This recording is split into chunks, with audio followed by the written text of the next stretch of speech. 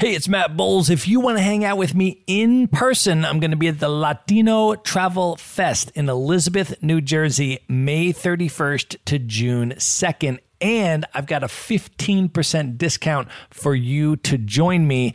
Just go to themaverickshow.com/Latino. That's Latino. There you're going to see your 15% discounted ticket. There are going to be multiple guests from the Maverick Show attending, so you'll be able to hang out with all of us in person. You do not need to be Latino in order to attend. Everyone is welcome. Again, get your discounted ticket at themaverickshow.com/Latino. And as soon as you do, send me a DM on Instagram at Matt Bowles Maverick. Let me know that you're coming so that we can make plans to link up in person. And now, here's a clip of what's coming up on today's episode. I kept pressing on, thinking, okay, I have to reach the end of this place soon enough. Just calm down. These people are just people in slightly worse economic circumstances than you. Like, you don't have to be alarmed. They're normal, humble. And as I'm thinking that, 3 people pull me over at gunpoint. And I thought this was the end. I thought Flora wouldn't know why I never showed up to pick her up. I thought my family would never hear from me. My girlfriend wouldn't know what came of me. I was just going to die in this unknown favela in pretty much as off the grid and as ceremonious of a death as possible. And I just prayed, like, God, please do not let these people kill me.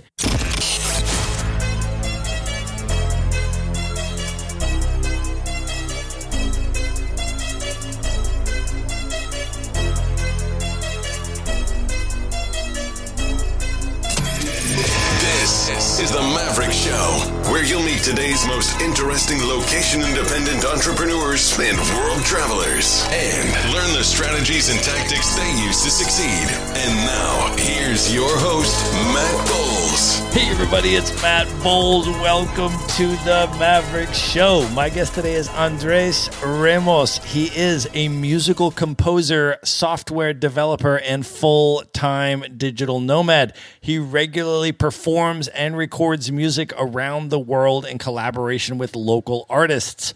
Originally from Florida, he has traveled the world with no permanent base for the last 7 years and has now been to over 60 countries. Andres, welcome to the show. Well, thank you, and I'd like to welcome the show to my house. We are currently recording this in your place in Lisbon, Portugal. We have spent a couple incredible days together. I actually got to see you perform last night at a local venue, which was super fun. And then we hung out at the beach today, watched the sunset, and had a blast. Yeah, my girlfriend was very jealous. She is not here, unfortunately. Yeah. Give her a shout out. I hope I get to meet her and hang out somewhere else in the world. But let's just start off. How did your initial interest in travel start to develop? As a child, I traveled quite a bit around South America, I guess, and Central America with my family. My father kind of spearheaded that, or he was at the helm of our travel itineraries back in the day. He had traveled through South America on his honeymoon with my mother, and he'd become smitten by the cultures of South America. He really imported that into the house. He brought over, amongst other strange artifacts, he brought over a charango, but from a far less conservation-minded era in the 80s. So nowadays, the charangos, they look like ukuleles with the strings tuned in pairs. Nowadays, they're made out of wood. In those days, they were brutally made from an armadillo. Literally just kill an armadillo, gut it, and strap some strings over it, and there you had an instrument. So I remember he brought quite a few of those. So we have this musical armadillo cemetery in the house, basically, and some of them were so fresh that the hair would actually grow on them. Were your parents musicians, or where did your musical inclinations and interests originally come from? Talk about the apple not falling far from the tree. So my father is a software engineer who loves to play a variety of instruments. So shocking that his kids grew up to be software engineers who love to play instruments.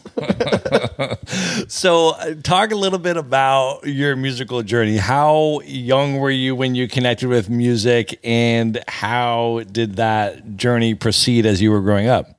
As with any child, you connect with sound first, more than anything that anyone would consider musical. I mean, delusions of music as a child. I was like 3 or 4. I was making noises. I remember being asked to stop making those noises. So I guess in that sense, it wasn't fully fledged music. It was like that proto music that kids do. And maybe in an attempt to curb the amount of noise in the house, my parents eventually, when I was 6 or 7, I guess, they got me into piano. And it's funny, I remember they bribed me into doing that, or they tricked me into playing piano because I was into accordion, actually. My grandmother had an accordion, and I loved the sound of the accordion. An accordion sounds like a lot of instruments where in the right hands, it can be really dulcet and forceful. In the wrong hands, and certainly in the hands of a child, it's a lot of things that are not very pleasant at a very high volume. So my parents had a little bit more forethought, and they realized they wanted something that had better volume control than an accordion. So they told me, hey, if you learn how to play piano, you can teach yourself accordion. You know, I can give myself credit for one thing in life. I am really good at, I'm like a dog with a bone. I do not let things go. So I took them up on it, but I got the last laugh because I think 5 years into playing piano, I was like, look, I've been playing piano, play some classical tunes now. Give me an accordion. And they lived up to their end of the bargain. They got me an accordion. So I started playing accordion around middle school. The predilections of a pirate, basically. I had a pet parrot. I mean, this is true. I had a parrot. I had an accordion. I lived in Florida, so I had a boat. It's actually a shock I didn't go into piracy, to be frank. I played accordion for a bit. I continued all the meanwhile, obviously, to continue studying piano. I got more seriously into it. I got deeper into my teens. I started playing accordion to make ends meet while I was in undergrad in Miami. I played accordion on Spanish television, of all strange things. And somewhere around my early 20s, I wanted to increase the musicality of one of my girlfriends. So I bought her a ukulele because I figured it was like an instrument that I would be simultaneously impressed if she learned how to play, but also would not be too hard for her to learn how to play. So it was kind of like in that liminal space.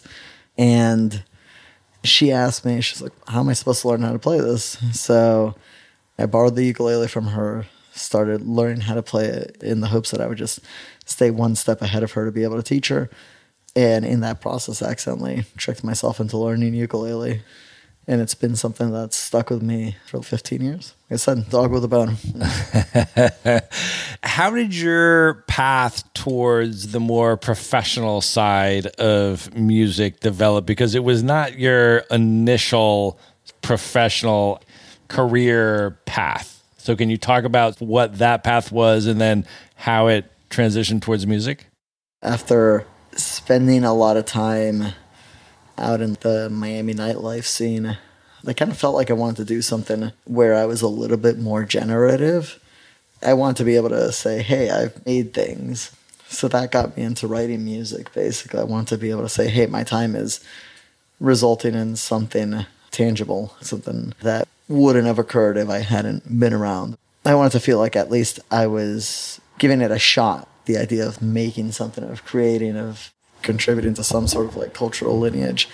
You have been able to merge music and travel, and over the course of your life, I feel like you've done that in different ways. So you have initially, for example, started touring the world under the pretext of playing musical gigs in different places and doing that professionally, and then flipped the script and started traveling for the sake of traveling, and then being inspired by the places that you chose to travel to then write and compose and perform music. Can you talk a little bit about the way that travel and music have merged for you in that transition or evolution over time? At my core, I've always wanted primarily to travel, to experience new things, and to be able to distill those experiences or capture them and preserve them in some amber of music. I think I wanted to do that from the get-go. Unfortunately, I grew up believing that, like, well, to get to do these things, you have to demonstrate something that you are doing that makes you worthy of these types of experiences. So the thing that made me worthy of going out to these different places was that I had music to bring to them. I had something to give. But as I got to do that more and more, I realized really at the end of the day, it was no different than being kind of like a door-to-door pillow salesman. You're going to different places and trying to get them to accept something that they didn't necessarily solicit. And that felt more disingenuous experience than what I do now, which is I go to places, I try to interpret the experience that I've had through the lens that I best understand, which is music, and I keep it to myself. And in a sense, that makes for a more truthful expression because I'm not really concerned with trying to produce something that other people, that's moderated in any way by the expectations of others. Rather, it's just a very honest dialogue with myself in a way that best makes ideas clear to me. Can you talk a little bit about at this point in your life, how you compose your music? What are the types of inspirations that inspire your music? And then would you be down to play one of your pieces for the Maverick Show? Yeah, absolutely. I'd be honored. So as far as how I compose, there's a variety of different ways to start off. Sometimes I will try to just carve out a main motif or like a melody or something like that. And then what I'll do is I will start off maybe by giving it just like some simple harmonic foundation underneath it. And then I'll start altering that harmonic foundation and changing a note or two here and there. And then finding things that almost like parallel to what I started off to begin with. And then I think that's where you get like a more interesting texture. So I'll do something like that, or sometimes I will do it inversely where I will start off, I'll find like a series of changes that I think sound interesting and then come up with a melody over them. And sometimes I don't even use instruments. Sometimes I use programming languages such as Sonic Pi that are used to essentially code music.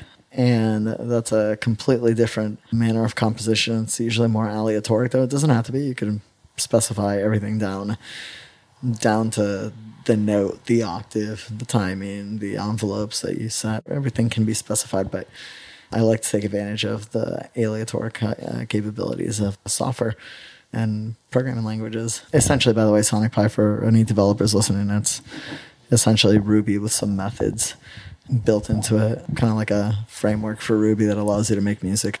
A lot of times I'll sit in a pretty place. I've been very blessed. A lot of places I get to hang out at are very beautiful.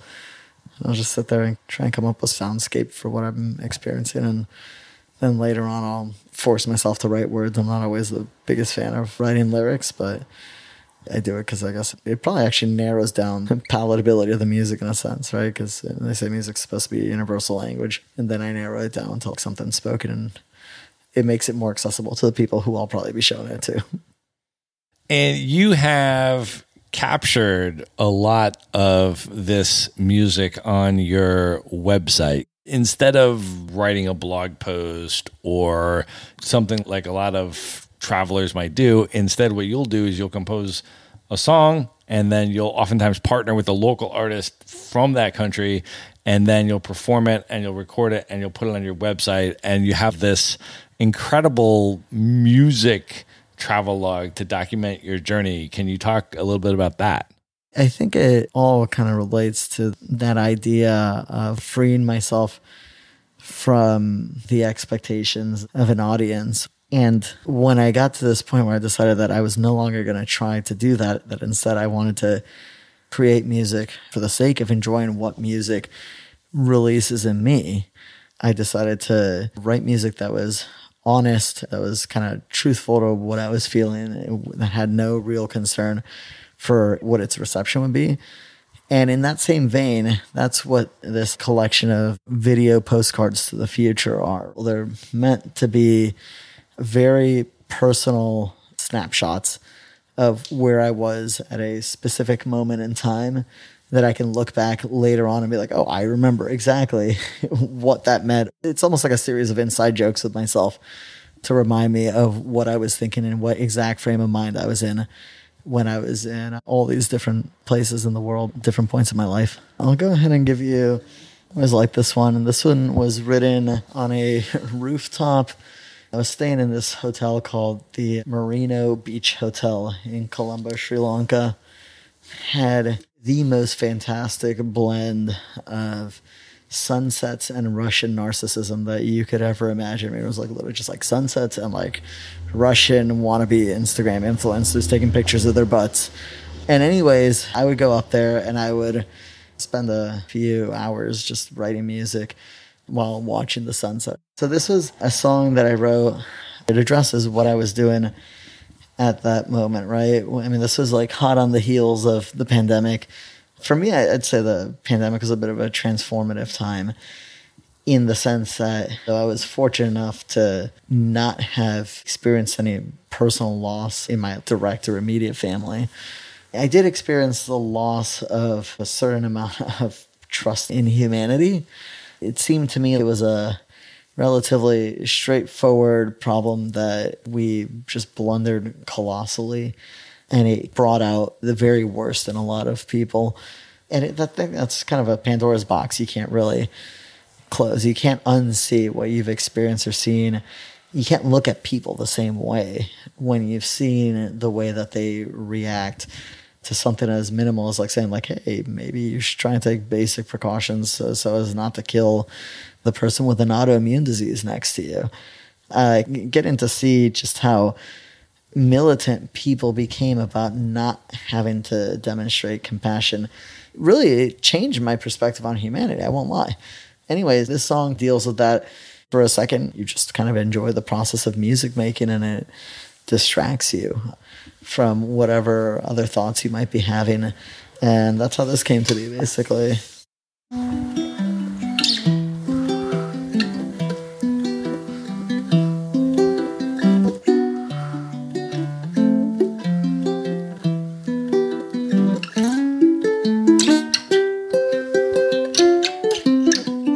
How can a verse ring truer than a death knell heard over the hush? All the war cries to convince what's behind the ears not cursed.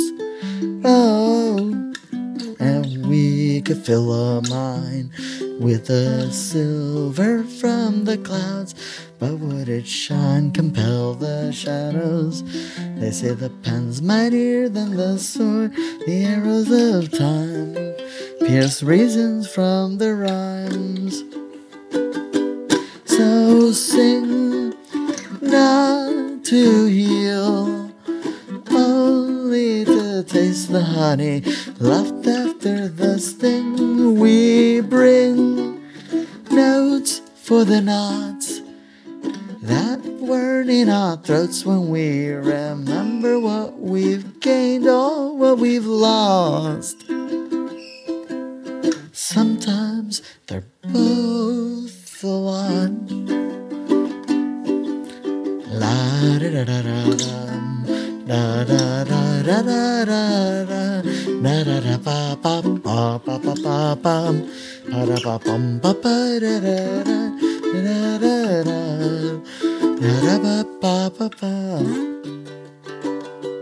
So sing not to heal, only to taste the honey left after the sting. We bring notes for the knots that form in our throats when we remember what we've gained or what we've lost.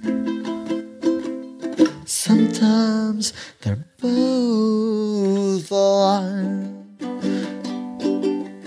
Da, da, da, da, da, da, da.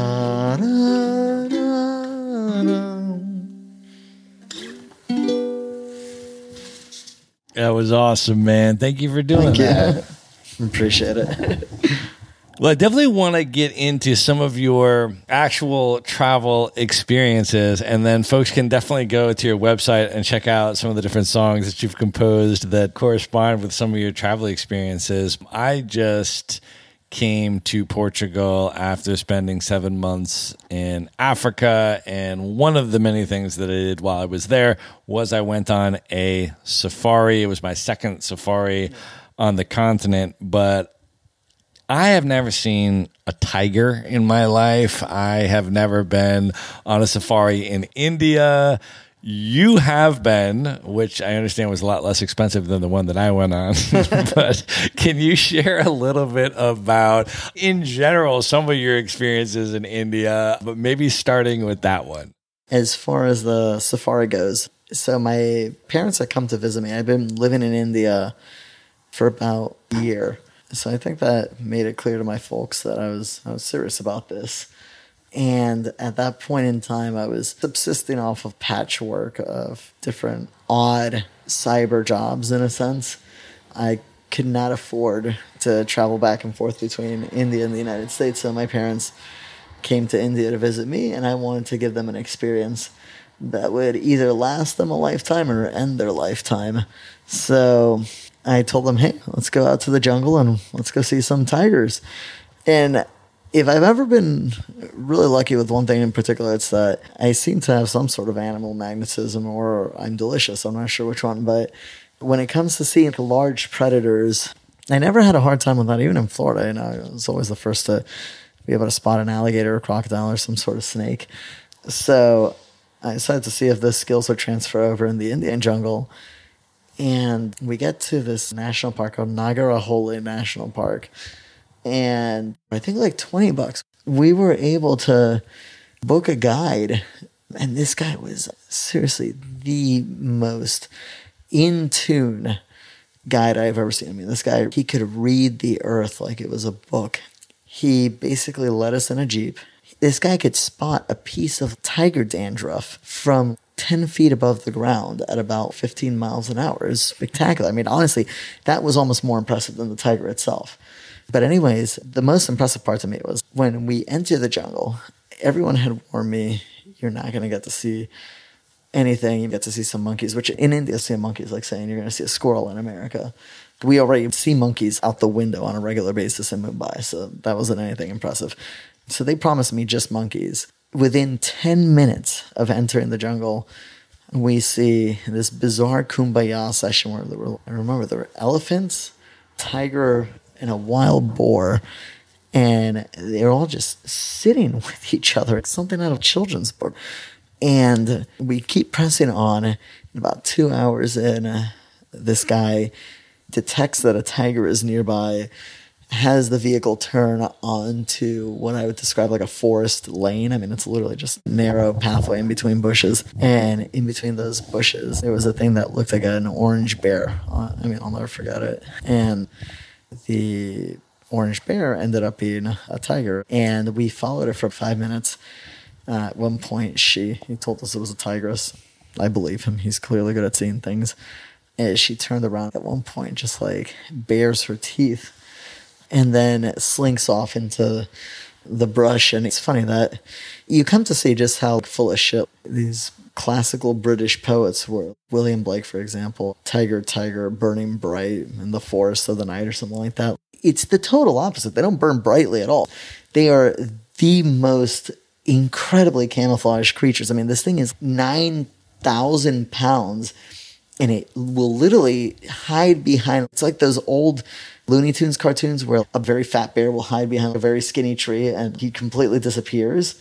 It's like you go from having this menacing predator right in front of you and full of you. They jump over a blade of grass and suddenly they vanish, and it is fucking terrifying, honestly, when you realize at that moment, like, wow, at any other point that I'm in this jungle, I can be 6 feet from a tiger, a hungry tiger at that, and not be aware of it.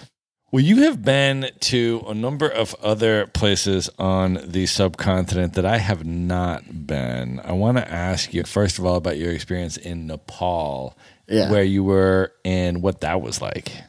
What I really liked about Nepal was Nepal is a fantastic place.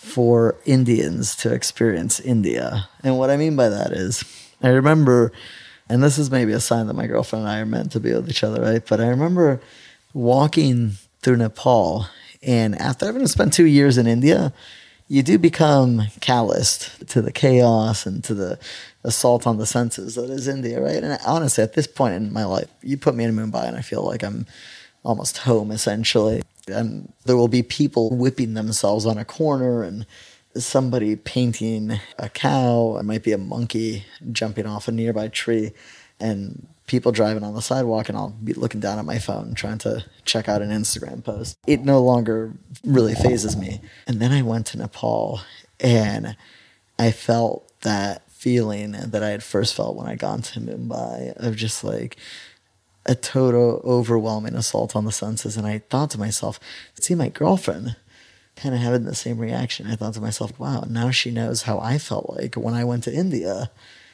And incidentally, a few hours later, she's like, this is probably what you felt like when you first went to Mumbai. Who would have thought? It's exactly what I was thinking. I want to make it clear to anyone listening, when I say it's an assault on the senses, I mean, it's an assault in the sense that there's just so much happening simultaneously. But in my opinion, it's a very welcome assault. They're just being intricate, beautiful wood carvings on these historic buildings everywhere, to slices of Kathmandu, for example, that just seem to like descend into like a completely different time. There are these cross sections that are still preserved in whatever fashion they were in originally. And it's just such an explosion of life everywhere. There has not been as much of an influence of Western culture. It just took me back how kaleidoscopic the whole place was. There was just like a new cultural element just appearing in every direction, basically. And then when you couple that human element with the nature of the Himalayan mountains, the jungles that also had tigers, and the rhinos that we got to see, the gharials, which are the world's most pathetic crocodile. It was an absolutely fantastic experience, and I can't wait to do it again, honestly. Another place you've been on the subcontinent that I have not yet been is Kashmir. Yeah. Can you share a little bit about your experience in Kashmir, including your experience leaving Kashmir? Kashmir was a place I went to because a friend of mine came to visit me in India. We head out to Srinagar, where we stayed in a floating houseboat community. Imagine this constellation of colorful floating houseboats, complete with floating convenience stores. If it could float and is necessary to a society, it was floating on that lake. It's like this reef of floating domiciles nestled in between Himalayan mountains, about like 6,000 feet in altitude. The initial plan was to take motorcycles and ride through the Himalayas and go through the saffron fields that were in between the mountains. And it's like this incredible explosion of yellow amongst, it can only be described as Alps on steroids. But instead, we rented the motorcycles and tried to get out of town. And the 10 blocks to get out onto the main highway were just so difficult to navigate because of the Kashmiri traffic that we had a collective panic attack and returned with like our motorcycles tucked in between our legs. Returned the motorcycles and just conceded that, yes, we would be needing a driver. And we went to the saffron fields. And the fields themselves are protected by what I would describe as the world's truly scariest scarecrows, because it's these guys that have bandanas on their faces and they're using AK-47s and they're positioned roughly every 100 yards from one another. And you're just like, man, how determined are the birds in this area? But at one point, I remember we went on a road like about an hour before a guy had attacked local defense forces with an AK-47 or some sort of machine gun and had been taken out by them. It was an incredible eye-opening experience. At the same time, I remember reading somewhere that war, more than anything else, more than the moments when it's dangerous, primarily more than anything else, it is boring. Tension is boring. Conflict is boring. There's a lot of just waiting around for something to happen. And that's kind of what I felt like in Kashmir. Despite the beautiful scenery and the jaw-dropping landscapes, a lot of it was because of the conflict and the tensions. A lot of it just consisted of trying to figure out ways to make do with basic conveniences that you're used to. For example, India had cut off the internet to Kashmir at one point during our travels. So we had to walk around asking people who did not speak English where the house we were trying to get to was. You can imagine what a recipe for miscommunication that was. At another point, in the absence of anything else to do, because businesses don't build anything there. I mean, it's just nature and nothing but nature. And everyone wants to get in touch with nature, but nature is not necessarily the friendliest element. We decided to go hiking in the Himalayas. So I have a horrific allergy to horses and camels.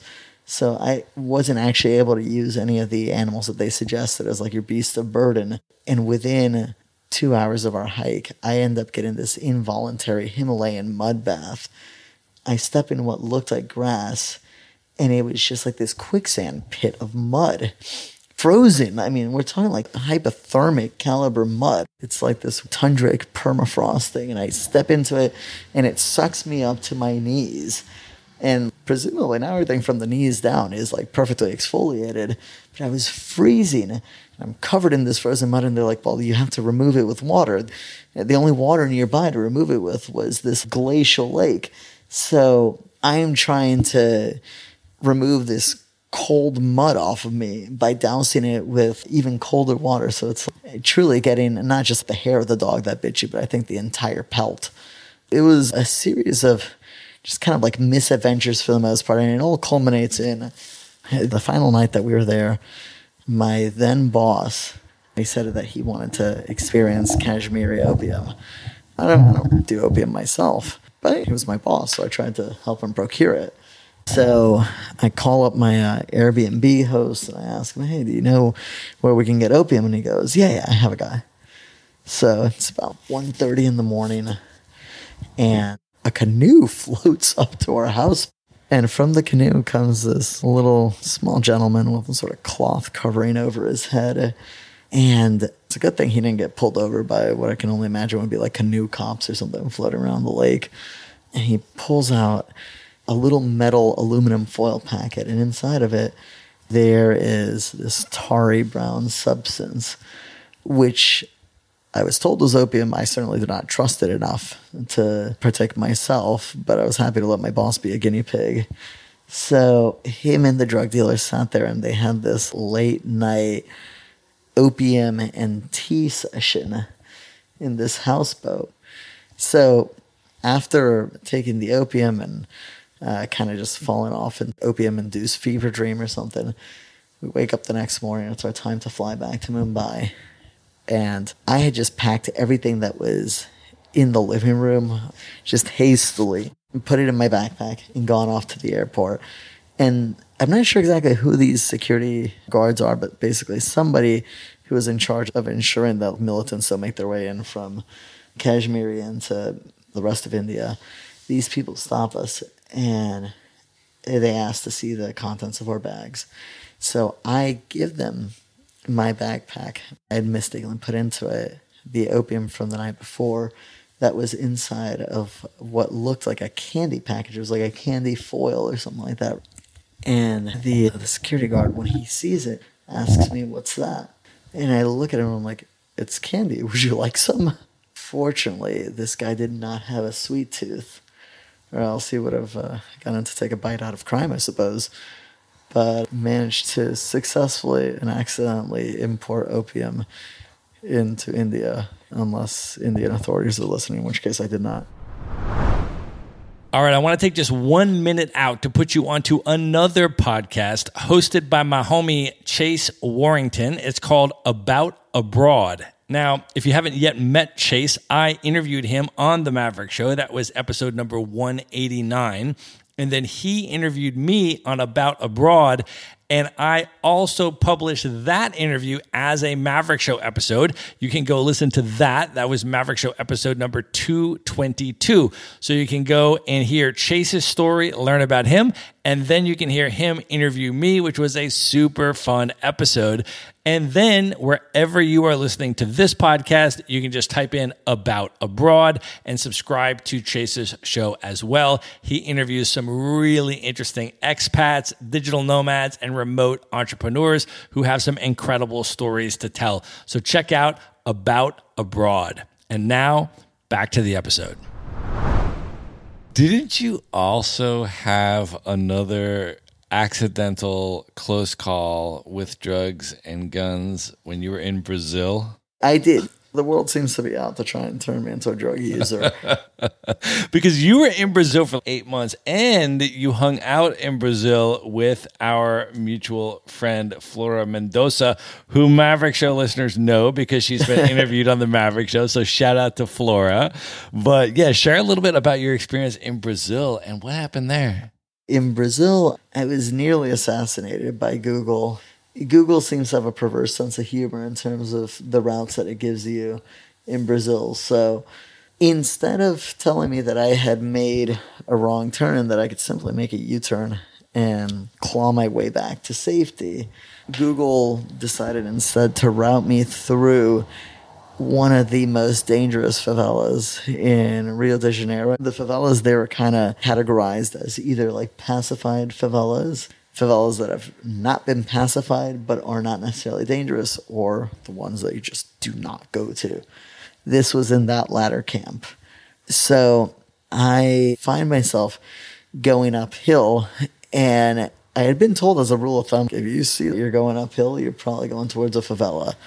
So I was hoping against hope that eventually the road would start going downhill.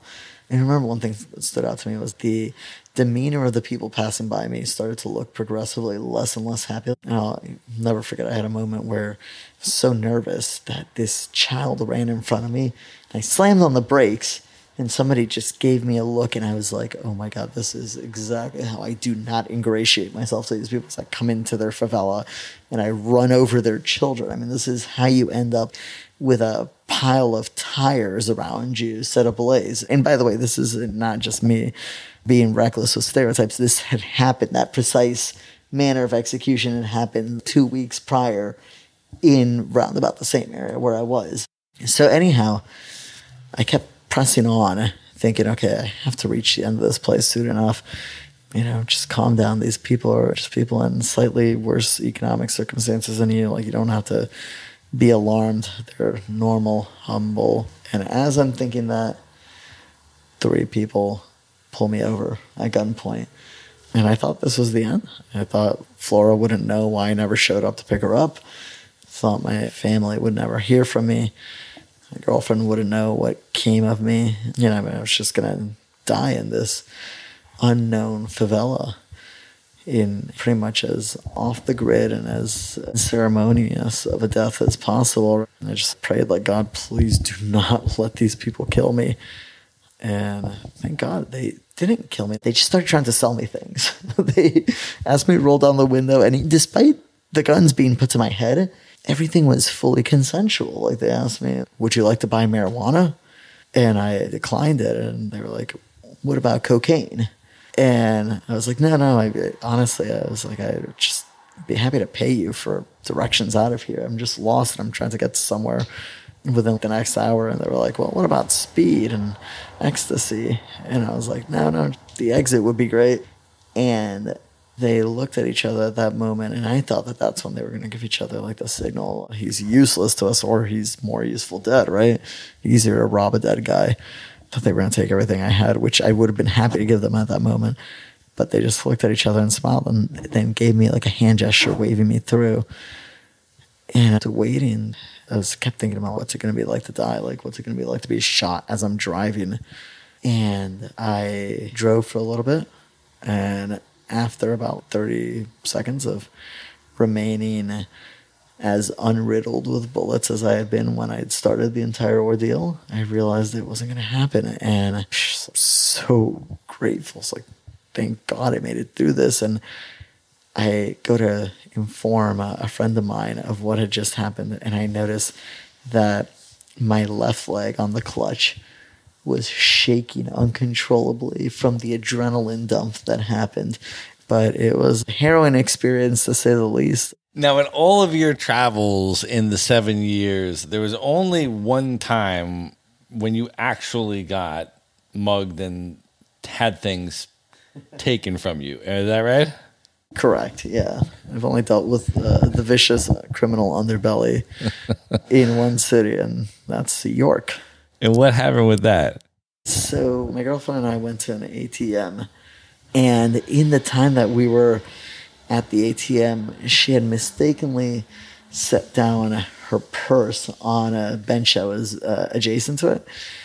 And in that time, this relic from the punk era, I mean, this guy must have been like in his 60s, had a very prominent facial tattoo.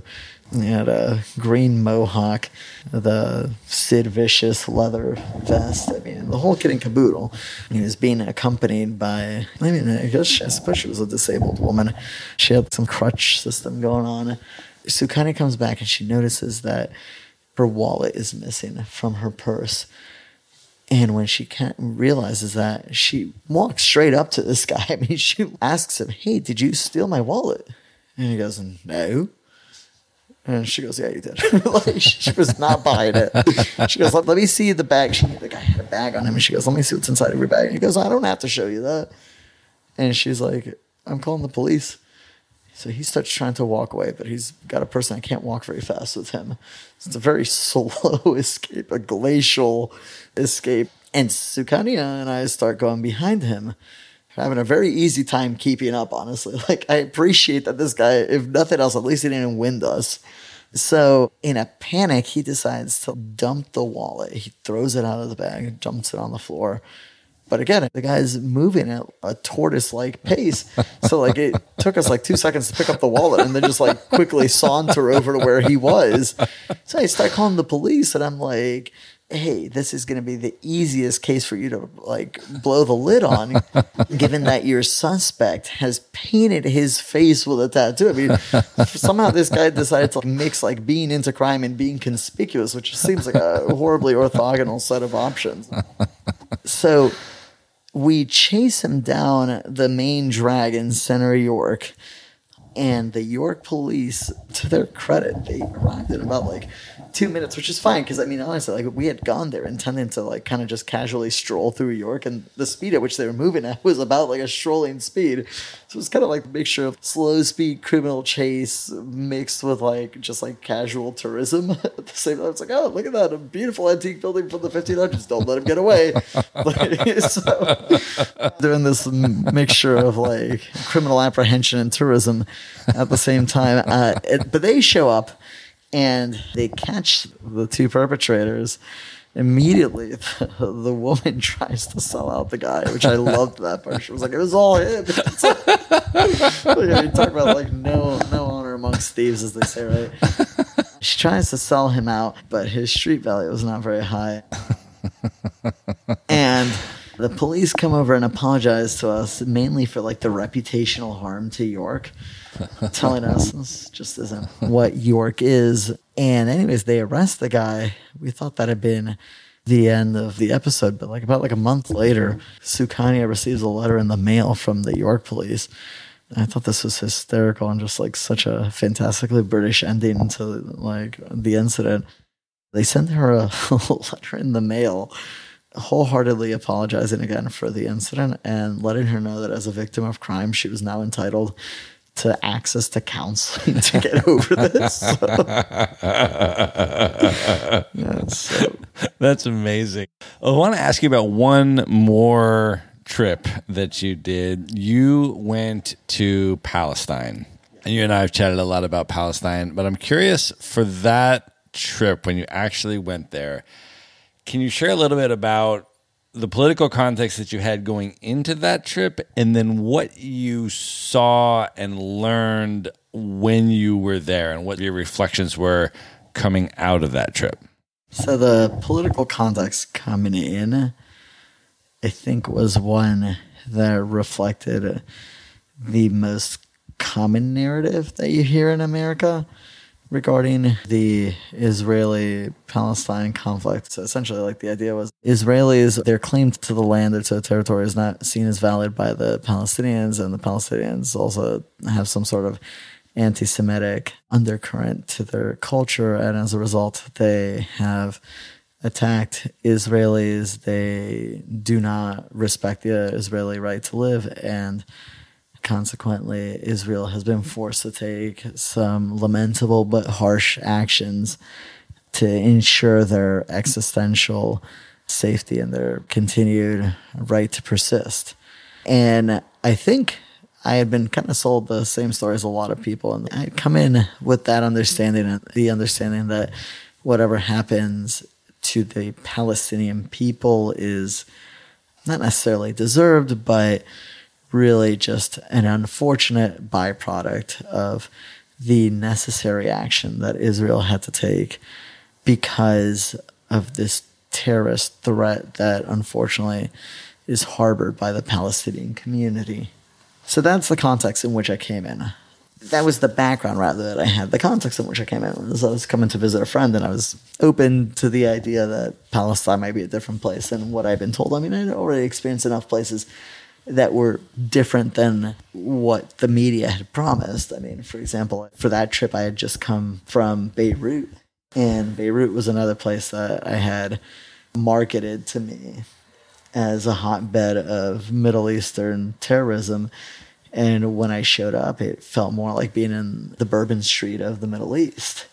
So I go in with that understanding. And when I got to Israel itself, the first thing that struck me immediately was the rabid, knee-jerk, anti-Arabic sentiment that I experienced. By the way, for those of you who are listening and do not know how non-Arabic I am, I mean, I'm a Hispanic. I have no ties to the Middle East. I happen to have a Middle Eastern name, and just at the mere mention of a Middle Eastern name, I was nearly prevented from entering the country. I was harassed time and again. I was forced to sit in a detention room. This almost hair trigger response to just an allusion to some sort of Middle Eastern or Arabic connection. It was certainly like disconcerting to see a place where the reaction went from 0 to 100 so quickly without really any detectable impetus, or certainly not a detectable one that was unique to that situation. It was just this blanket idea of if it's Middle Eastern, it must automatically requires the nuclear option almost. It felt like that was the first part that stood out to me. The second part that stood out to me was there was a bit of a uniformity in the way that people on the Israeli side would recall or describe the nature of the conflict. It felt very surface level, very hyperbolic, and not concerned with nuance or detail. It was essentially this hair-raising soundbite about how, like, the Palestinians don't respect our right to live. They want to kill us, and the second that they get it, it's almost like a rabid dog trapped inside of a kennel. The second that the gate opens, it's going to come out and attack you. That was the response I got overwhelmingly from pretty much everybody there. And I don't think you typically get that uniformity in narrative, in organic conclusion that's reached by a lot of different people. You get that uniformity in narrative when it's the result of some sort of indoctrination effort, which I want to specify. I don't blame the Israeli people for this necessarily. I mean, I don't think I'd be any different if I had been inducted into the IDF at like age 17 or 18 and been forced to spend 2 years in military service and grown up with a media that informed me constantly that I was in dire existential peril. So I certainly don't see myself as being immune to the same elements that molded their worldview and their cosmology.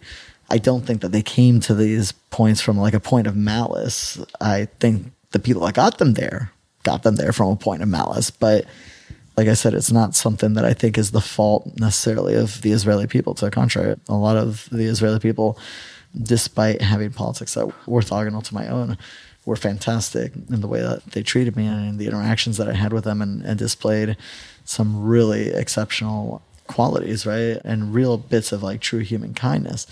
But anyways, so that was what I noticed on the Israeli side. On the Palestinian side, I came to meet a lot of people who were victims of what I can only describe as just truly horrendous and grotesque brutality at the hands of Israeli forces. I met people who live a life that, as seems to be the case with most places in conflict, it is a life that does have brutality. It is a life that has these flashes in the pan, so to speak, of violence, of pain, of torture, but a lot of it is just encumbrance caused by Israeli malice. For example, the thing that stood out to me the most was having to wait 3 hours to drive around a certain checkpoint when we had just taken the most optimal route.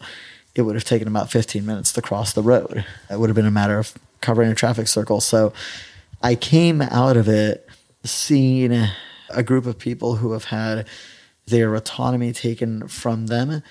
And they are truly what you would call a stateless people. They are people who don't have autonomy. They don't have control over their own resources, over the area in which they live, but they don't have the benefits of being part of the colonizer's territory either. This is not ancient Rome where those who became part of the empire became citizens of the empire. So there was a carrot as an alternative to the stick, right? Or like how the Portuguese Empire used to grant automatic citizenship to Goans or people from Mozambique. It's not that same inclusion into the empire. And I came out with a lot of sadness, obviously, both for Palestinian people and even to an extent to the Israeli people, because I met quite a few Israeli people. I was there for a while. I actually lost my passport in the process, so I was forced to stay there for a few months. And every single one of them, if they had one thing in common, it was that not a single one of them had been allowed to go to Palestine. So even if they wanted to do the due diligence, which I'm sure many of them would have liked to, and even if they had wanted to confirm the claims of their government, they can't. They're prevented from doing that due diligence. And like I said, I honestly think if they saw how the Israeli government was treating others on their behalf, that would be absolutely at odds with their personal morality. And I don't think what the Israeli government is doing in Palestine, that apartheid state, truly represents the morality of its people. Instead, its people have been hoodwinked into verdantly playing along with a system that they have no way of affirming the veracity of the claims that supposedly justify it. You know, a lot of my mentors on the conflict are progressive, anti-Zionist Israeli Jews who grew up there and served in the military and all that kind of stuff, and then eventually started to realize a lot of the things that you just talked about and started to take a stand for a just solution in the same way that dominant groups all over the world can do that. So I think you definitely find that there as you find it everywhere else. But I think those are really important observations. And I think the stuff that you were saying too about the day-to-day reality of the occupation, even if it's not shooting and beating, it is the daily intentional making people stand at a checkpoint for 3 hours before they can get through for no particular reason, creating these bypass roads that only Israeli settlers can drive on and the Palestinians can't drive on them, and just creating this entire matrix of control, this entire Bantustanization of the Palestinian territories, and then ruling over it with military rule where they don't control their own borders, they don't control their own airspace, but they also don't have the democratic participation to impact the policies that are governing that military occupation.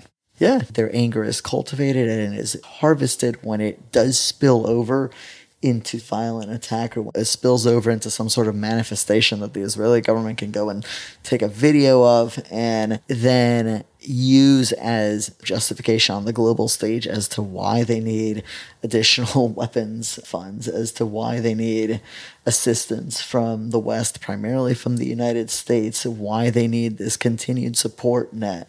So when you then take a system that is designed to disempower, to remove agency, to strip away identity, and to create second-class citizens out of a group of people, when you take that system and you submit an entire population to it, the tragic reality is you will get people who will retaliate in ways that are uncondonable and are certainly unjustifiable, but it will happen. And again, I feel the Israeli government takes that anger, it takes those gruesome acts, and it cashes them in for assistance from the United States. And in that sense, it both harvests the anger of the Palestinian people and it profits off the blood of the Israeli victims. And it's just disgusting across the board for all people involved, again, for both the Palestinians and for the innocent Israelis. Let me ask you one more question, and then we'll wrap this up and move into the lightning round. When you think back now about all of the travel that you've done and the places you've been and the experiences that you've had, how has all of that impacted you as a person, and why are you so passionate about continuing to travel? What does travel mean to you? I mean, if you really think about it, like, we're already sandboxed in such a tiny little speck of the universe. Really kind of maddening how little of the universe we'll actually get to see. And if I'm already going to be sandboxed in a grain of sand on the beach, well, I want to see the entirety of that grain at the very least. How it's changed me for the better and it's changed me for the worse. I mean, it certainly made me a lot more adaptive. I mean, when you have to start a new life over every month and a half in a new culture, in a new place with new elements, with new rules, restrictions, customs, languages, you become very quick at it, learning to adapt and at learning to integrate yourself into a new place. And you also become a lot less dependent on routine, on custom and tradition, I guess.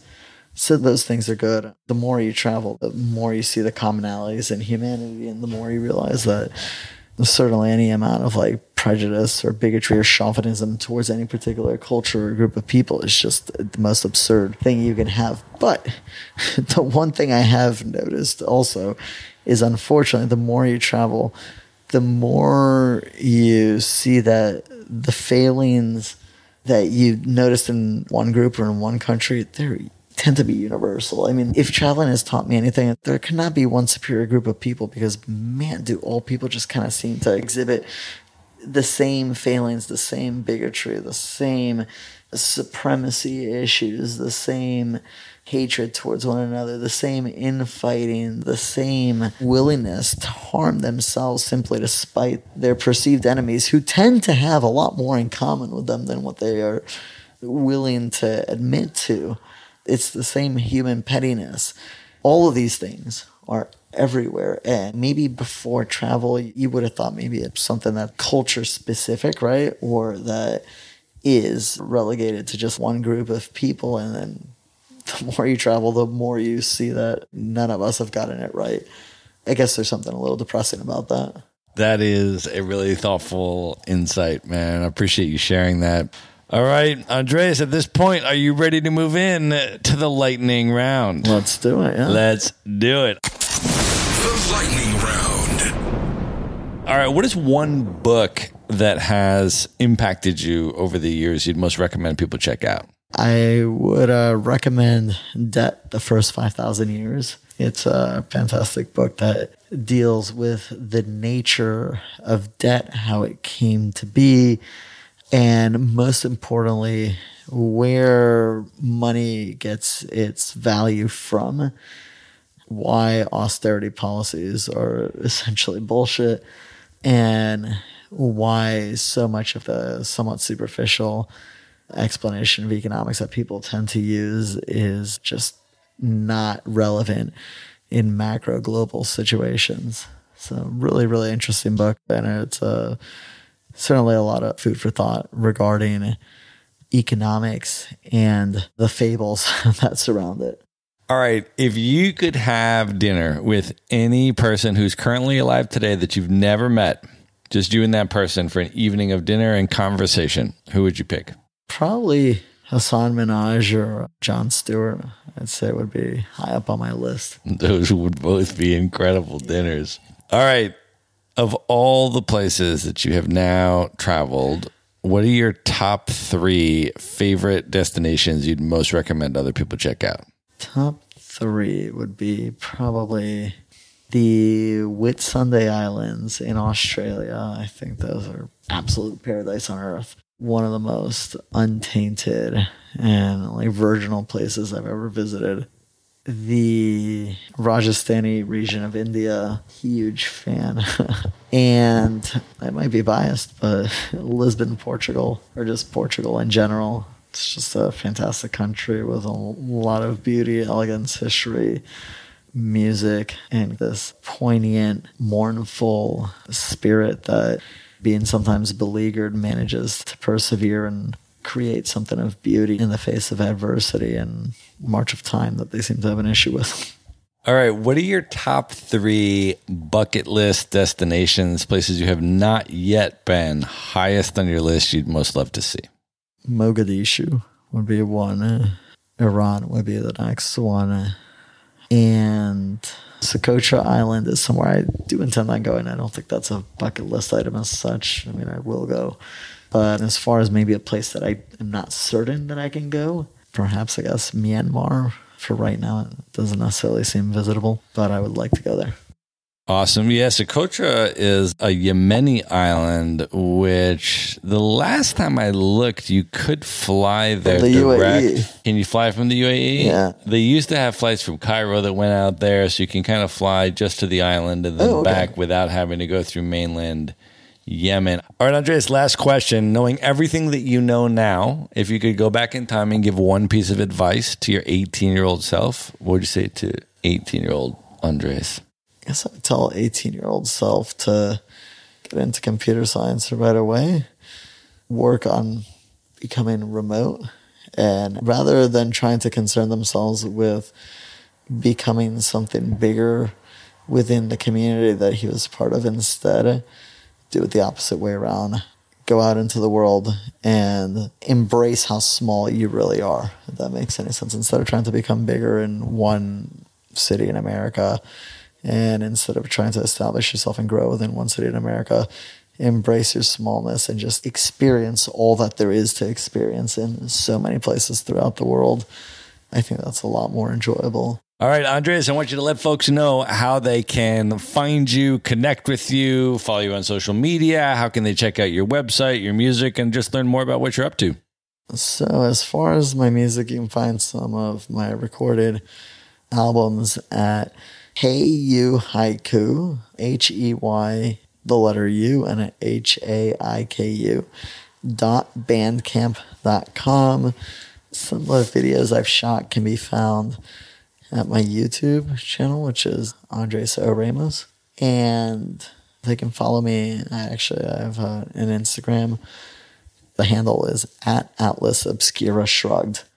Awesome. We are going to link all of that up in the show notes, so folks can just go to one place at themaverickshow.com.